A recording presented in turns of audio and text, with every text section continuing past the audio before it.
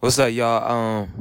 I just want to say, man, I really love science and I love making shit better every day in every way possible, and making sure somebody else has the opportunity tomorrow too, and the day if possible too. So, yeah, that's what we're gonna do. We just gonna examine everything. We're gonna process everything. We're gonna take apart everything. We're gonna look at everything.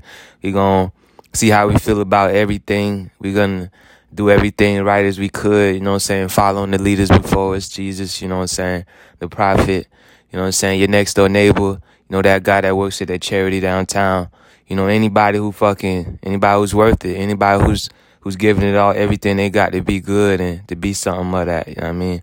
And helping others, you know what I mean, get there. So that's what the fuck we're gonna do. We don't give a fuck about your religion.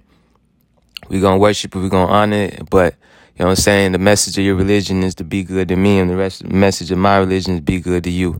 And sacrifice myself doing that in honor of our God, and that's what the fuck we're gonna do.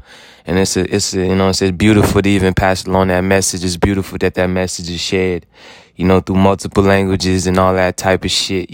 We can click it in Africa, we can speak it fancy in France, and it's still gonna be the same. And God is good, God is beautiful. Let's continue this shit. Let's get it.